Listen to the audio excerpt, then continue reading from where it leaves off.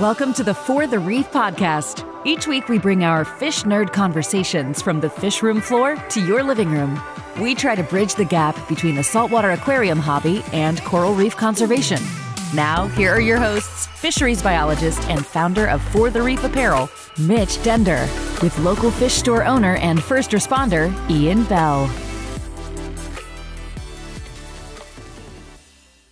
This episode, we were going to talk about Ian's story, kind of what brought him into reef keeping and, eventually owning an aquarium store, fish store, local fish store, and an online store. And then, what that's all like. I'm really curious. I'm sure everybody who's involved in the aquarium hobby has to wonder at some point what it's like to actually run your own store. So, I'm looking forward to diving into it. What did you tune to reef keeping, Ian? It was a whim, really. I always liked going to the fish store and stuff and just seeing what's around and checking it out. And then one day I saw somebody selling a BioCube, 32-gallon BioCube on Kijiji for a really good deal. So I'm like, I'm going to try that. So I picked it up. And just one to the other through meeting some of the local fish stores in town, I started sort of learning what I could, helping out, and eventually got involved with another fish store. And I saw some opportunities in our area because there wasn't a lot of people that were really trying to help. It was more around selling you something and not enough about actually gaining some knowledge and helping somebody get forward. Right. So after a little while, I decided to stretch out on my own and start my own store. So how long ago are we talking though? Like, is it how long have you been reef keeping? I would say about 8 years. Oh yeah. Yeah.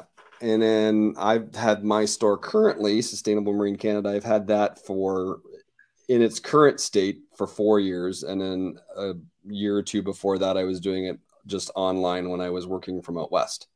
Yeah. So when you were working out west, what did that look like? How did you possibly run it? At that time, I was filling a void in our area where there were certain products and stuff that weren't available locally. So it was mostly run online, and people would pick up from my house, or I would have it delivered to them and shipped out when I was away. Or I would do deliveries to areas within 1 to 2 hours of us. I would get a whole bunch of orders and then drive them there to start building a clientele at that point. And it just kept growing and growing and growing to the point where I needed to have a small space. I had some wholesale vendors that were very supportive and, assisted me in getting started and encouraging me. And, they still back me today. Guys like Phil Gilbert from Paula Blab and stuff like that were really, really good support. And it just keeps growing. It's still growing. It's kind of baffling that it came from a BioCube to the shop that it is now. And so you kind of skipped over the whole freshwater phase. You just went straight into saltwater. I did it sort of backwards to most people. I learned saltwater first, and now I'm sort of getting interested in freshwater aquascaping and learning that side of it. It's been kind of funny that way. Yeah. Usually everybody goes the cheaper route. Yeah. And then graduate to saltwater. And then, some people. What really spurred me to do some of this was the fact that I was led astray. Not a lot astray, or whether people didn't know that I was dealing with. I'm not sure what it was. I don't want to make any false statements, but I was sold things that I didn't need. Yeah. And I didn't know that I didn't need them. And I learned that later, and I don't care for that. For sure. Just for the sake of making a sale. It kind of one of the things that we do in the store when people come in is, you may not leave with something, but I'm going to give you my honest opinion, what I think, Should you wait? Are you ready? Do you need this? Don't you need this? We're going to examine why you're looking for a certain item before you go. I have people come in all the time that are, even just this weekend, they may have been to another place and they're like, well, we're looking to set up a system and this store said I should do this, this, and this, and this. And can you give me your opinion? And I do. And often they're quite different. And then, you know, I give them information, good, reliable videos to watch, all sorts of things, because I want you to succeed. I'm not looking to just sell you something and kick you out the door. Yeah. Sometimes that'll work. Sometimes it won't, but I try. Yeah. And I've had so many experiences like that. I mean, like I'm not going to say stores or whatever, but I've definitely been in some places that, well, actually, you know, majority of the places that I'm thinking of are now closed because I think that way of doing business always catches up to you because I don't know, it's just me, but you know, first time aquarium owners, they're like a baby deer walking through the woods, you know, like they don't know what the heck is going on.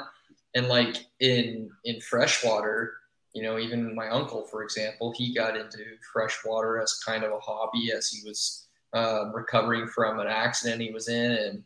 And, you know, he would go into a store looking for some insight and he'd come back with a bag full of crap, in my opinion, because it would be like, you know, he's got a freshwater tank and they're telling him, you know, pump it full of fertilizer and you need to be doing X, Y, and Z, and you need to change your carbon filters every 5 days and all this stuff that, like, I get it. It's, you know, the recommendations from the manufacturers or, you know, whatever. But from experience, if you're really an experienced aquarium owner, which you'd think most of the aquarium owners were, they wouldn't recommend things that are inevitably going to make that person dislike the hobby. Because, like, when your tank crashes and you just started and you did everything that someone told you who you trusted to do it right, then you're going to be gone pretty soon.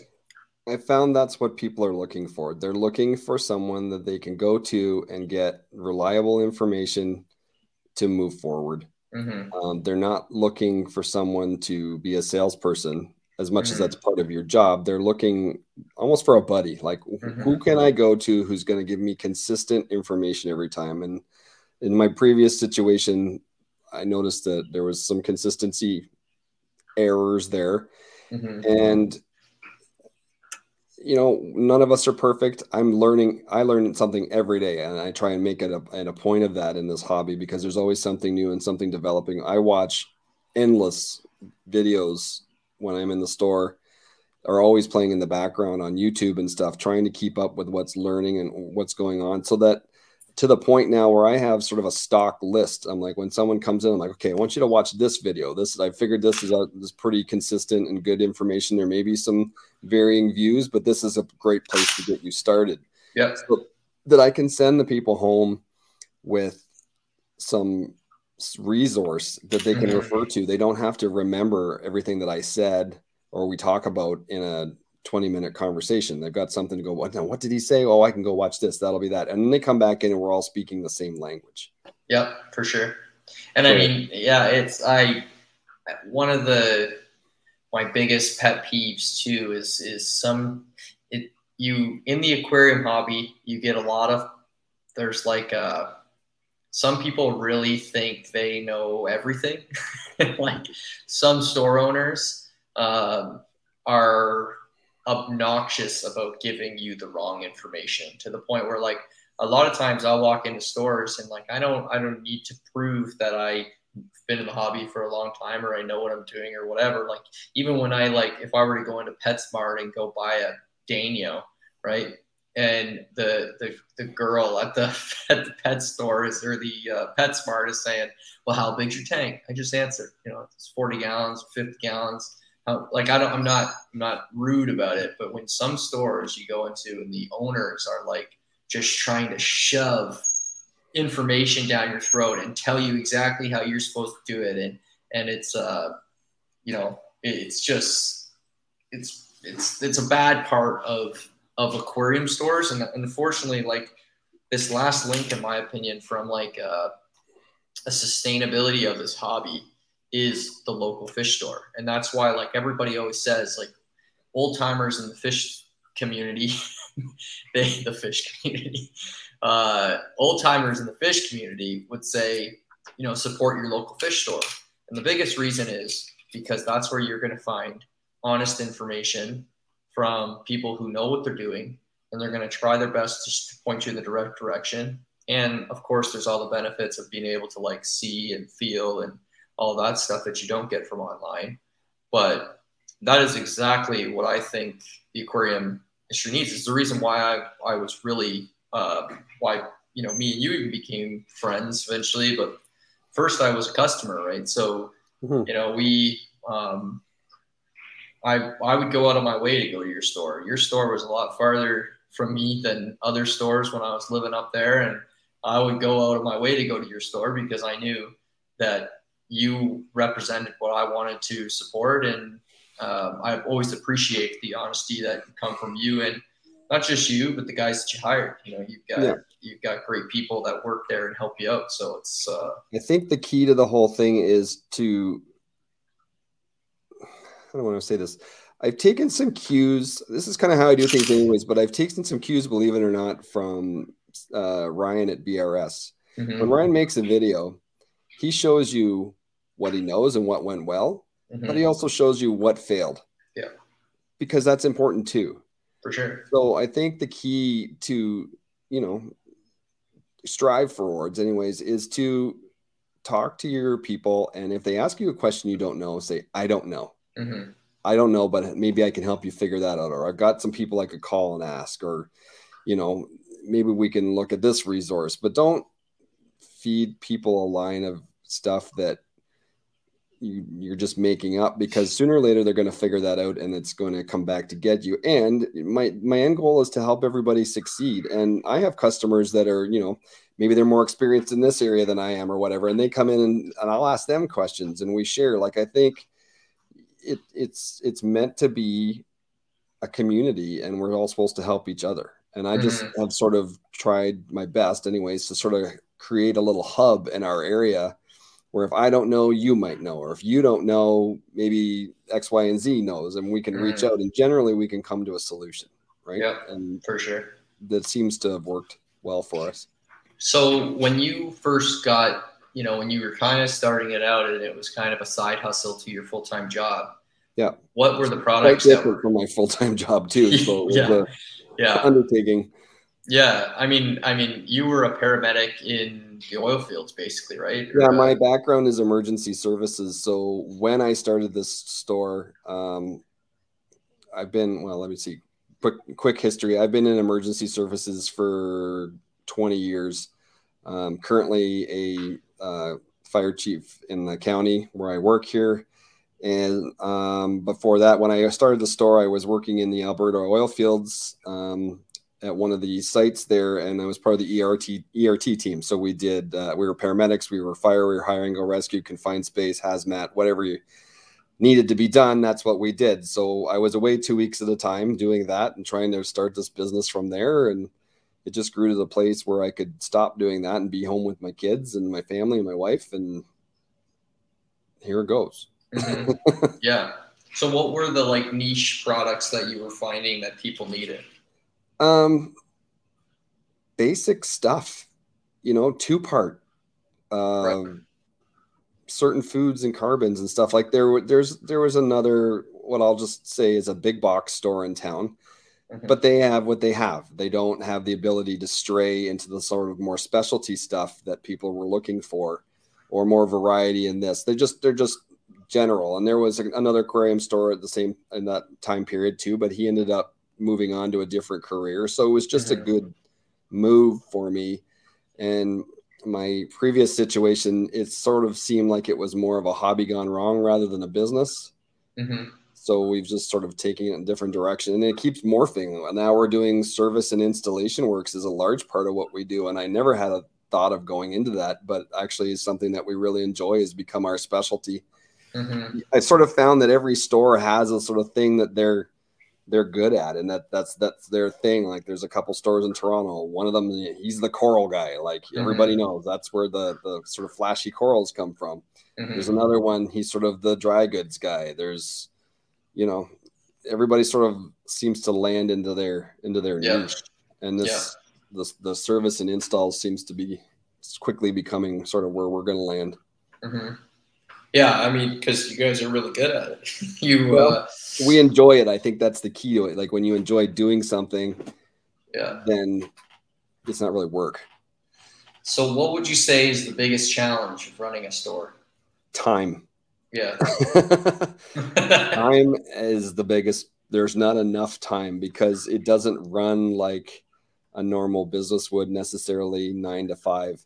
You may have to go get your fish order in the evening. You may, something could, we've had tanks blow out at the shop at an inconvenient time. You've got to go and get your kids, but you need to still do that. It's just take your home aquarium and multiply that by however many square feet. It's a challenge to keep up with. And with this whole COVID thing going on, staffing is a problem. Yeah. So my current issue that I'm finding is there's not enough of me to be everywhere I need to be. Yeah. To take care of everything. And then I'm a small business, you've got to balance your funds, and I'm creating this store as I go. It wasn't like I had all this money in my pocket to create this place exactly the way I wanted it to be right off the bat. I didn't have that luxury. So it feels like I'm in a constant state of renovations, and my customers will agree with you every time they come in. I'm like, something's different. I'm like, you got to change it till it works, right? Yeah. I mean, when I was living there, I was there at least once a week, and every time I walked in, I'd said the same thing. Yeah, but you also learn as you grow, and I've learned quite a bit. My local wholesaler in Toronto is Reef Wholesale, unbelievably knowledgeable and helpful and encouraging. And we've revamped a lot of things that we've learned. And, you try and do things on a budget, and maybe sometimes that's not the best way. Sometimes you just got to do it the right way. I rebuilt my entire fish system during the last lockdown, and it's the best thing I ever did. So, do you want to describe what you changed about your fish system? I changed the entire thing. I bought some tanks from another wholesaler that they had from a fish store that came down, and we tried to make it work. And it just turned out that they weren't fit for purpose. They just weren't. You're trying to take somebody else's idea and rework it, and it just wasn't right. What I ended up doing was taking it all out. I talked with Derek up at Miracles Aquarium. He built me a whole bunch of new tanks, and we completely rebuilt and replumbed the whole thing. Now I have every tank is isolatable. So if something goes wrong, or I want to use it to quarantine something or treat something, or a tank breaks, which just happened the other day, I can shut that off and the whole system still runs. The other thing that we wanted to do was increase the flow through each tank. All the systems that I'd found out there that people had, there wasn't enough flow through the tank, which also was leading to lack of oxygenation I was finding for the fish. Now every tank has a 1-inch input and an 1.5 inch output, and I created my own sump because if the power goes out, there's almost 100 gallons worth of drain down in this system, and nothing commercially available would do that. So we ended up taking a shipping container type thing, cutting the top off, and I created that into a sump that everything drains into, and there's all kinds of water turmoil and filtration and everything built there. It's worked really great. There's the plumbing behind that looks like some sort of industrial complex, but it was worth doing. Sometimes you wonder when you're doing stuff, should I do this? But it definitely made a difference. So that's your main fish display. Yeah, and the very first fish I put in it, just the behavior. They're not hiding. They're not shy. They're always out now. They eat readily. It just made a huge difference. Yeah, for sure. Yeah, because you had your challenges with fish. That's for sure. Yeah. As every store does, they're challenging. That's all there is to it. Oh yeah. Oh, yeah, Mr. Brian Waugh from the Niagara Coral Show is watching us. Hello, Brian. Oh, nice. Unfortunately, you probably have all heard that Brian had to cancel the Coral Show for the upcoming year. Was a unfortunate and difficult decision for him, but I think it was the right one. There's just so many challenges now. You can't really expect a guy like that to drag on forever without some sort of a decision. So hopefully when this gets a little better, it'll be Kelly just walked in here and she just wrote a note. It said, "Tell the story of how you went in and brought him coffee while waiting for you." Right. Oh, no, remember. Kelly, okay. This is Kelly, Mitch's wife. She puts up with all of our shenanigans. So Kelly is saying that she said, "Tell the story of when you brought coffee out to her while waiting for me." So I made a habit of any time I was going to your store that I would stop in and come in and I always say to Kelly, like, "Kel, don't worry about it. 2 seconds. I'm going to be in and out. I'll just run in. I'm going to grab it." And then we get in and we get to talking. And then one time I went in there and you knew that Kelly was in the car and you're like, no. So you brought a coffee out there in that nice sustainable marine, came in, and we got to keep the mug and we still drink out of it all the time. Yeah. Yeah, no, that's customer service. Well, we got to take care of the wives, right? They put up with all our shenanigans. Oh, yeah. Yeah, that's the experience that I'm talking about. I mean, like when I would go, to the store, it wasn't just to go and buy fish and corals and get talked into buying something that I didn't need and spending a whole bunch of money. It was that I was coming in to learn something, and eventually it was just to come in and see my friends. So, yeah, and that's kind of what I like about it. Like it's not uncommon for me to have someone come in and say, "I want to do this," and I'll talk them out of it. Mm-hmm. And give them these such and such a reason why. Or even a couple of weeks ago, I had someone come in and they wanted to buy this fish and this fish. And after you start to listen to them, and then I ask a few questions, you get that sense. You're like, what? And you dug into it. And then by the time they were done, I'm like, I'm not letting you leave with this fish. You're not ready for this. You haven't done enough research yet. We got to have some responsibility to the animals that we're keeping as pets. They rely on us.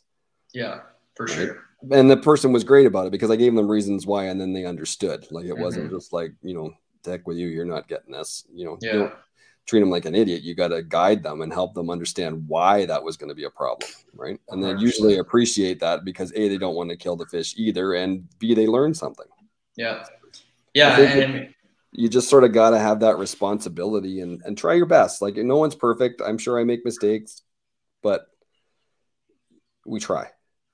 So with the challenges, I mean, obviously I know what, without even asking, I already know what the best part for you is of running a store is that you are, back in town with your family all the time, because I know we've talked about that. Yeah. But, with the moving from your side hustle to online store to actually having your own, actual store, through those different steps, what was kind of, what's nice about having your own store now? Do you ever think maybe I'll go 100% online, or do you think like storefront is here to stay, or, what's the goal going forward? The best part of it is I'm home. Although my wife would probably debate that because I'm always on the go, but it's less stressful. When you're away, you're stressed out because you're not home. You miss your family. You're missing part of your life. Whatever. This is a different kind of stress. This is stress that you control. You're doing something you love, and you get a sense of accomplishment out of the things that you do.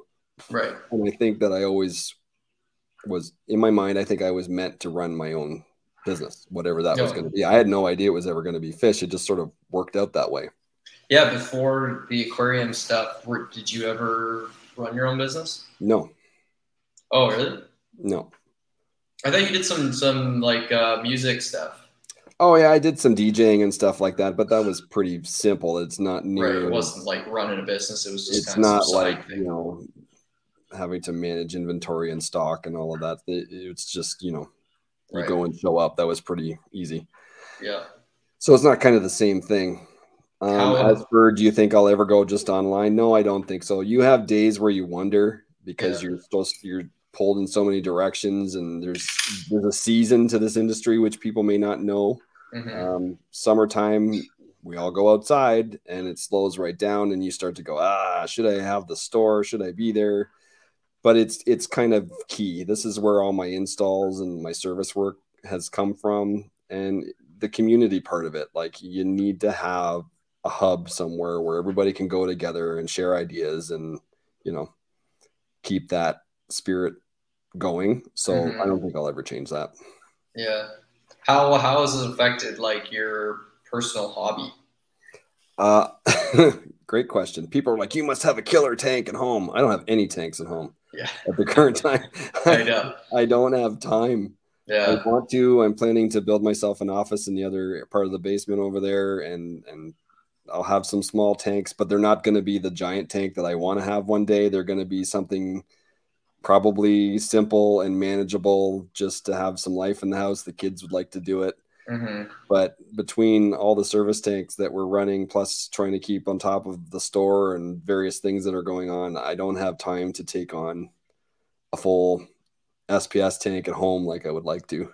Yeah. Oh yeah, for sure. I mean, it seems to be the common theme for most people. I always wondered about that. Like, if you make your hobby your career, is it still your hobby, or is it, like, do you still ever, think about that? Do you want to still have that dream tank, or is your I would love to have that dream tank, but when I do it, I want to do it all the way. Right. So for now, I have a tank in the store that's my personal tank that I'm working away on, but it was always the sort of the bottom of the barrel priority, and we finally got through a bunch of different jobs that need to be done, and now we're really picking that one up and turning it into something. So my sort of take on it was, if I can't get the time to even get the tank at the store the way I wanted to over such a period of time, I certainly shouldn't be starting another one at home. I need to put all my efforts into the stuff that I've got going, and that's what we're doing. Yeah. And you finally added sand to that tank, which I added sand to it. We did a lot of work to that tank in the last little bit, and it's really turned around. It just sort of sat stagnant at a certain state for a while because it just wasn't during COVID, it wasn't the top priority to have a beautiful show tank, and now that's changed a bit. So now we're working more at that and getting that up and running. So now that, like, you are so intertwined with what's going on in the aquarium service world and the aquarium, industry, what do you think is kind of the next big thing that's coming in the hobby? I mean, like, there was the protein skimmer, revolution that happened, and then we go from metal halides to T5s. T5s are now turning into LEDs. We're getting algae scrubbers now. Like, is there any type of equipment, or do you think anything like that is coming down the pipe that you see and you think is going to be the next big thing? I'm not sure about the equipment part of it. I think there's always going to be advancements and different things in that. I'm curious to see some of the stuff that I theorize Neptune might come out with in the next little bit.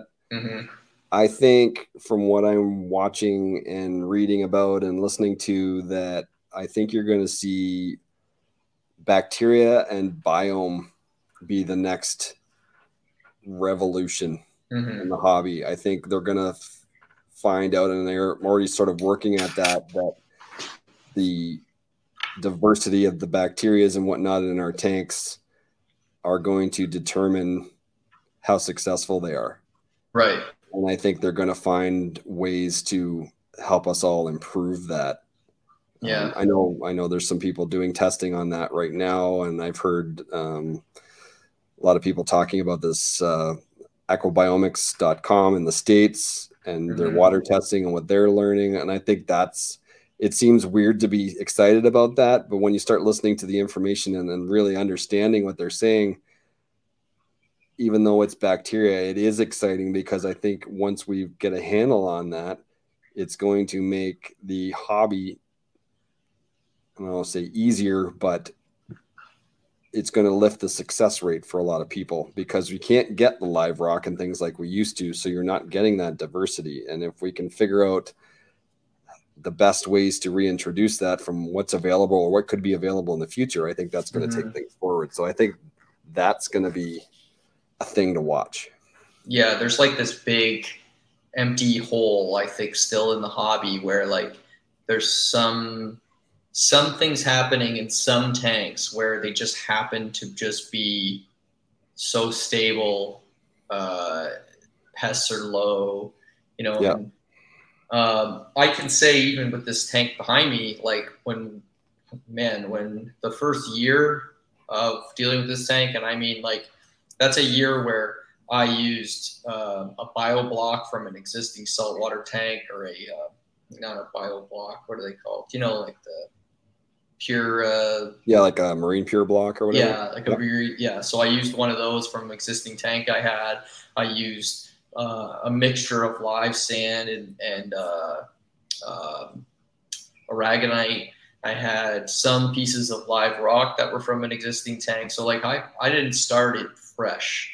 It was very much, I brought in what I thought was a fair amount of biological diversity before starting. And it took a year of, struggle. I went through a huge dino issue.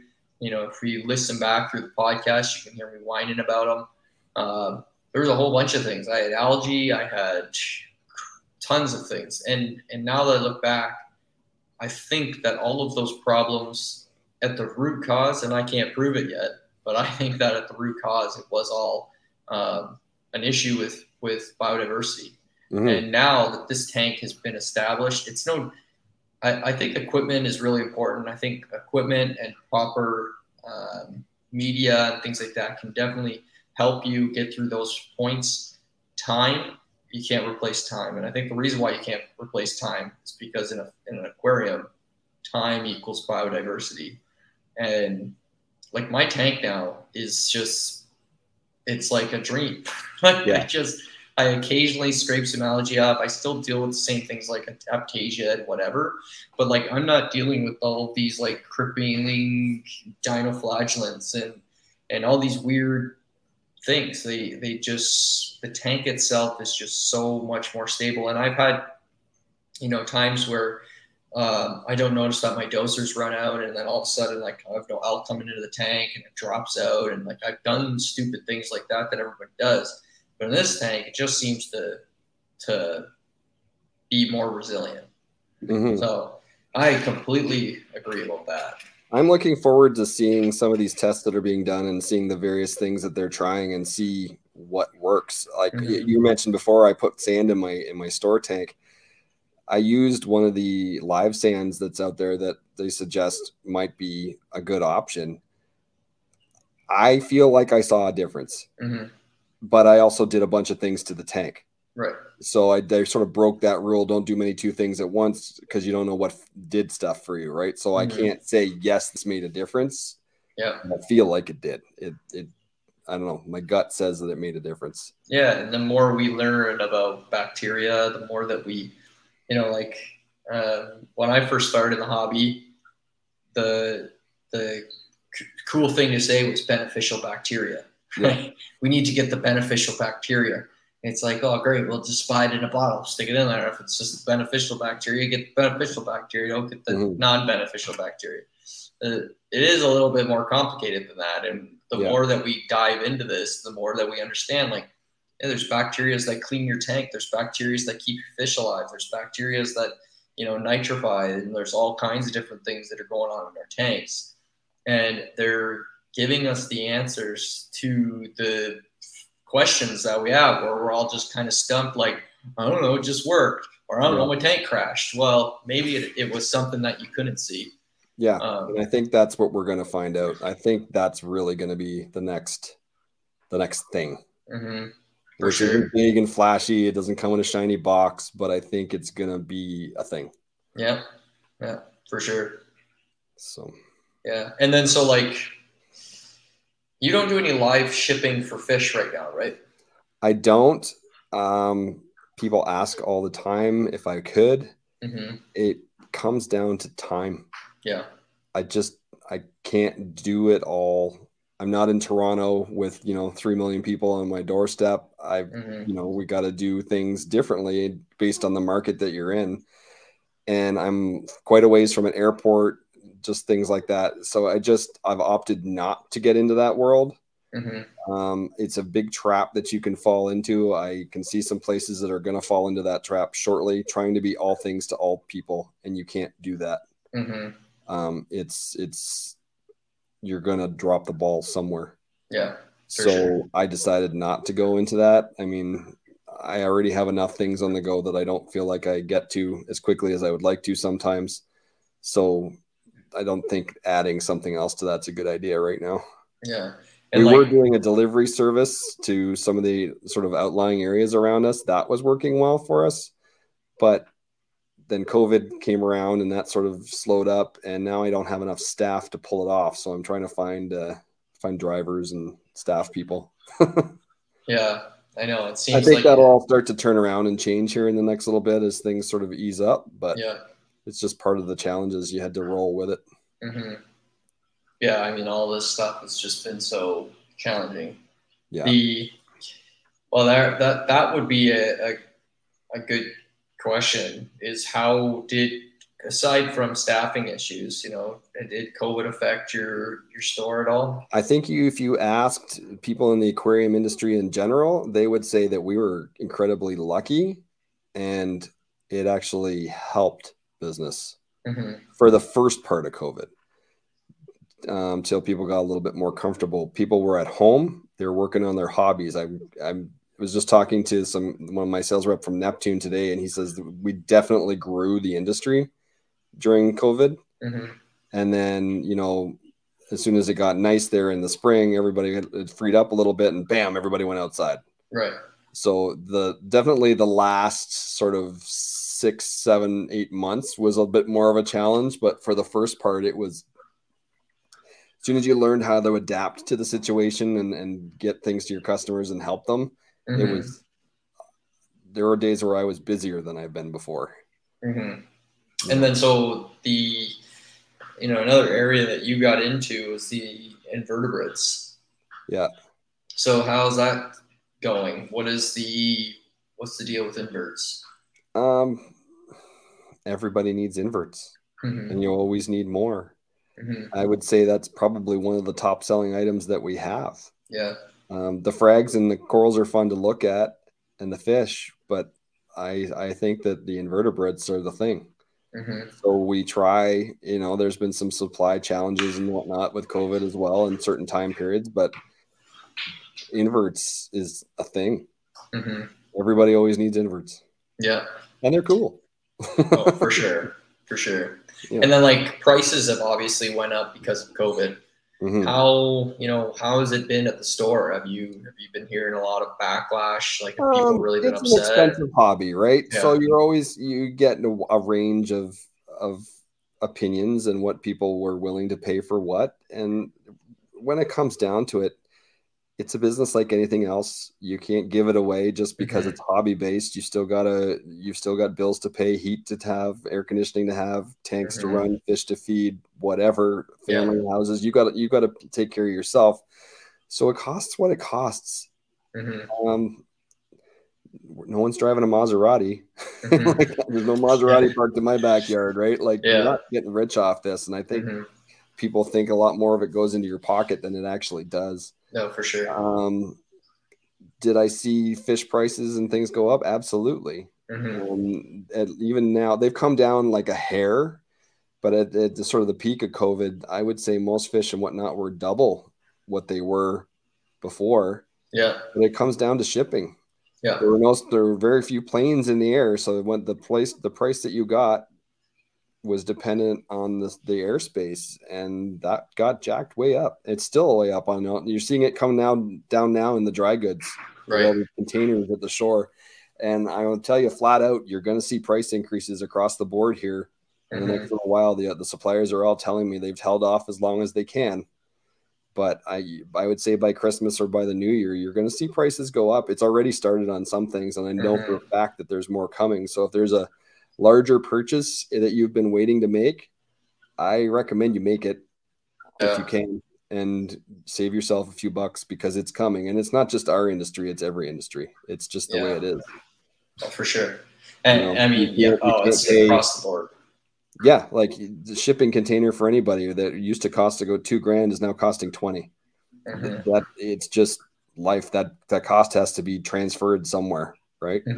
Or you won't get the product. So it's coming. Oh yeah, it's just for sure. That's kind of I don't think this hobby is ever going to go away completely. I think that's not going to happen. But I could see, a lot of people starting to struggle with the cost of the hobby along with the rest of their lives. I mean, I'm just looking at the prices of everything. Groceries are going up, gas is going up, everything's going up. And everybody will have to make their choices. Yeah. That's just life, right? But I think the hobby will always be there, and people love their hobbies, right? So, that'll just be what it is. Yeah. No, for sure. It's the unfortunate side effect of the pandemic. Right? Yeah. I just thought of a good idea. Oh. So I don't know if you could ever set this up, but it would be pretty cool if when you were online shopping for a fish and you wanted to buy, you say you list on your website that you have a Scopus tang. And I'm like, well, how good does the Scopus tang look? And I can't see it, and I don't want to, go into the store that day or something like that. Yep. If you were to have like little webcam set up or something. You know what? It's funny you said that, because I have an app that I'm putting on my website shortly to allow that for a personal shopping experience. That's cool. It allows you to ring through and and set up a time and take you around the store and show you stuff with the iPad and things like that. Oh, it just comes down to a time thing again. I started it and then I took it off temporarily because I don't feel like I've got it set right yet. And, I'm sort of pulling back on a few projects. Okay, let's finish this. Let's finish that, rather than trying to do too many things at once. I have a bad habit of doing that. Yeah, for sure. Yeah. Yeah.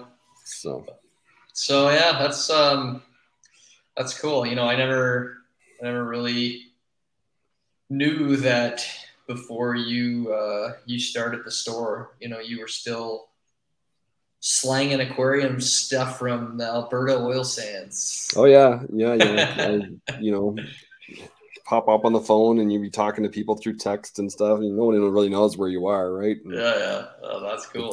It was fun, and you're trying to order something there and get it shipped from there direct to the person, but it worked out. Yeah.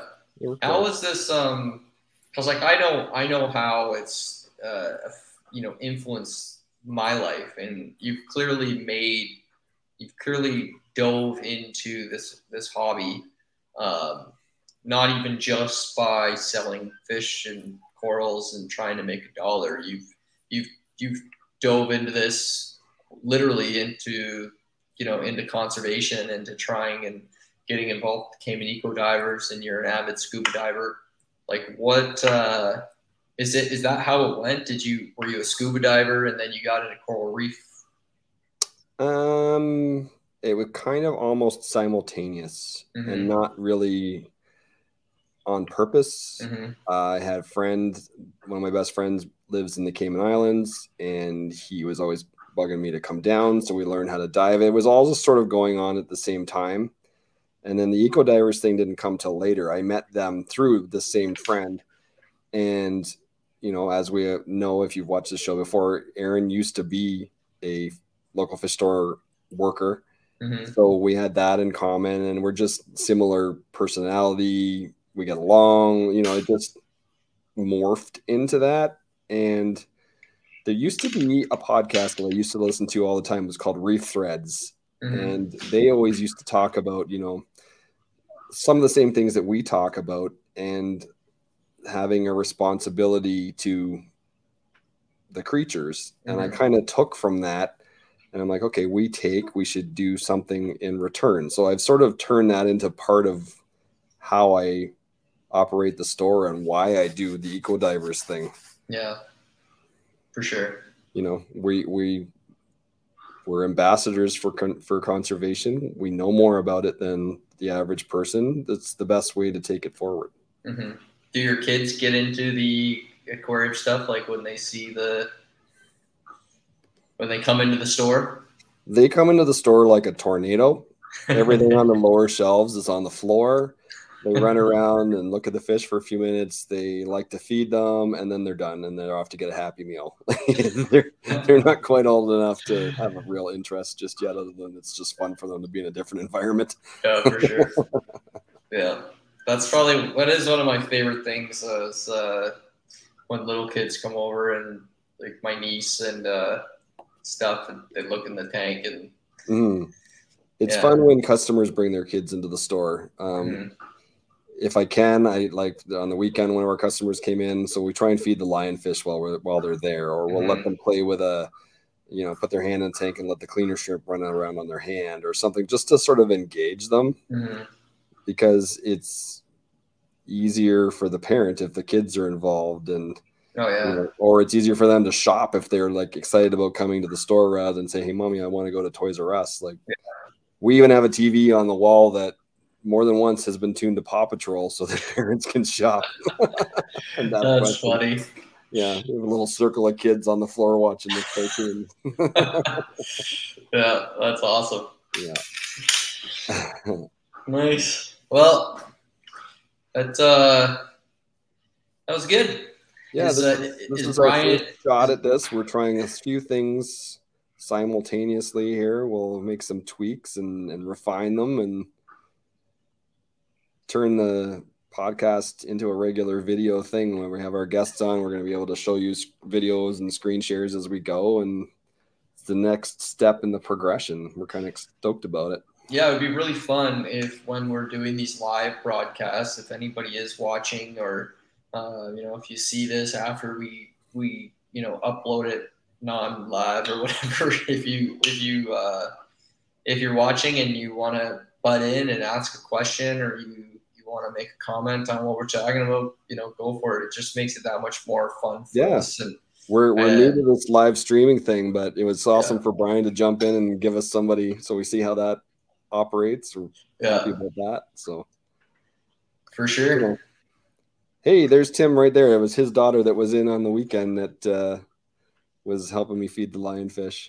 Oh, nice. What kind of lionfish do you guys have right now? It's just a Volitans lionfish, but the wholesaler had it switched to frozen food before I got it, and it's continued that and now eats it readily. I actually think somebody from Windsor purchased it online today, so hopefully come on the weekend and get it. So he's getting a tank-ready fish, so he'll be excited about that, I'm sure. Nice.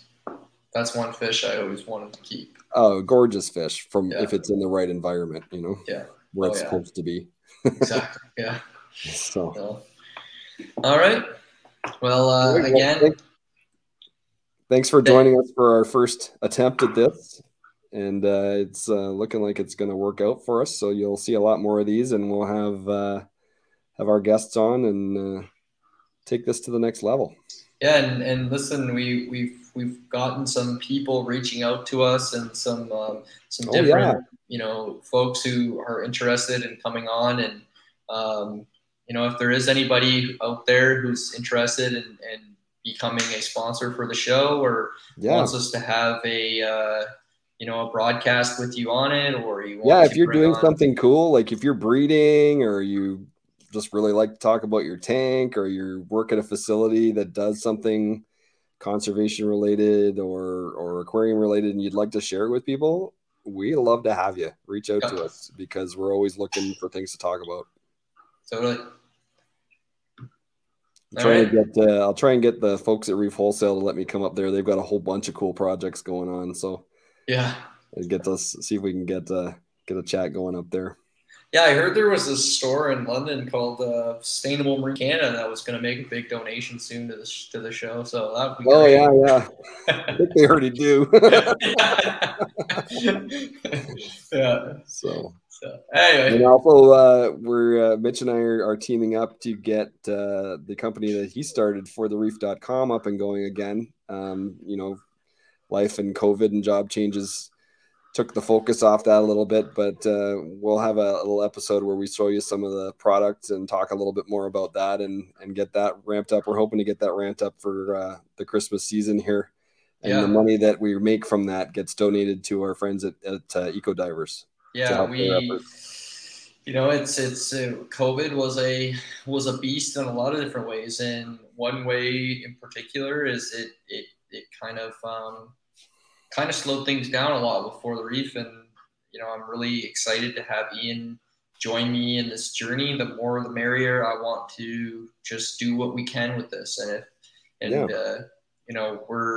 we have some really great designs coming out. I have a local artist who's putting together a really awesome design that I have in mind, and we're gonna have some of our organic cotton and bamboo sweaters made. They're super comfortable, by the way. I have two. Well, I don't have two because my wife's stolen them both, but there's two in my house. Yeah, I mean, we're the only, as far as I know, we're the only one who's doing sweaters like this. These are microplastic free. So when you wash these fleece sweaters, there's no microplastics. It's made from bamboo. It's a crushed bamboo. Basically, there's a mechanical way and a chemical way of compressing the bamboo. We're doing it the mechanical way. We have organic cotton blend. These sweaters are amazing. They're great. Then, we want to really bring a lot of products that people just genuinely want. We're going to have long sleeves. We're going to have hats. We're going to, maybe even one day we'll have dive gear. Yeah. Who knows where it could go, right? Yeah. So appreciate everybody's support. It's fun to be able to do this, and we're super excited to talk to more people and bring more people onto the show. And if you want to sponsor the show, if you want to come onto the show, or if you just want to send us an email, all of it, we appreciate the support. Yeah, neither one of us has a ton of time, but we make time as much as we can to do this because it's fun and we really enjoy it. And we hope that somebody gets something out of it and that we can share something that we've learned with you guys. Absolutely. We get our wives on here one day to talk about what it's like being the wife of a fish guy. Oh, yeah. Good luck to them agreeing to that. Then we'll just have to get off the show because they'll just sit there and they'll just complain about us for an hour. Yeah, probably. Awesome. All right, guys. Well, thanks for bearing with us during our test show here, and we'll hopefully come back at you with a guest for the next episode. See ya. Thank you for joining us for this episode of the For the Reef podcast. As always, you can reach us at forthereefpodcast@gmail.com or via our websites forthereef.com or sustainablemarinecanada.ca. If you would like to get involved and help the reef restoration efforts, check out our friends at CaymanEcoDivers.com.